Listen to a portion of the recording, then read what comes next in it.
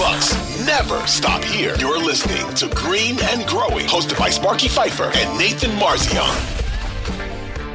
Because according to Shams Charania, Giannis underwent a cleanup procedure on his knee 2 weeks ago and is uncertain for Greece's FIBA World Cup play this summer, sources confirm.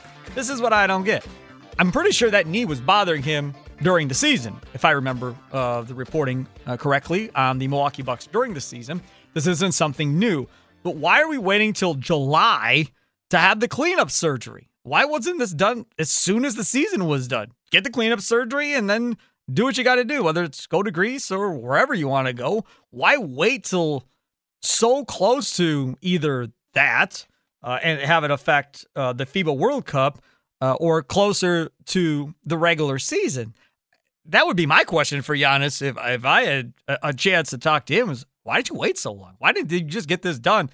As soon as you get eliminated from the playoffs, boom, have the surgery, get it done with, clean it up, and let's move on. It must not have been that bothersome. This episode is brought to you by Progressive Insurance. Whether you love true crime or comedy, celebrity interviews or news, you call the shots on what's in your podcast queue. And guess what?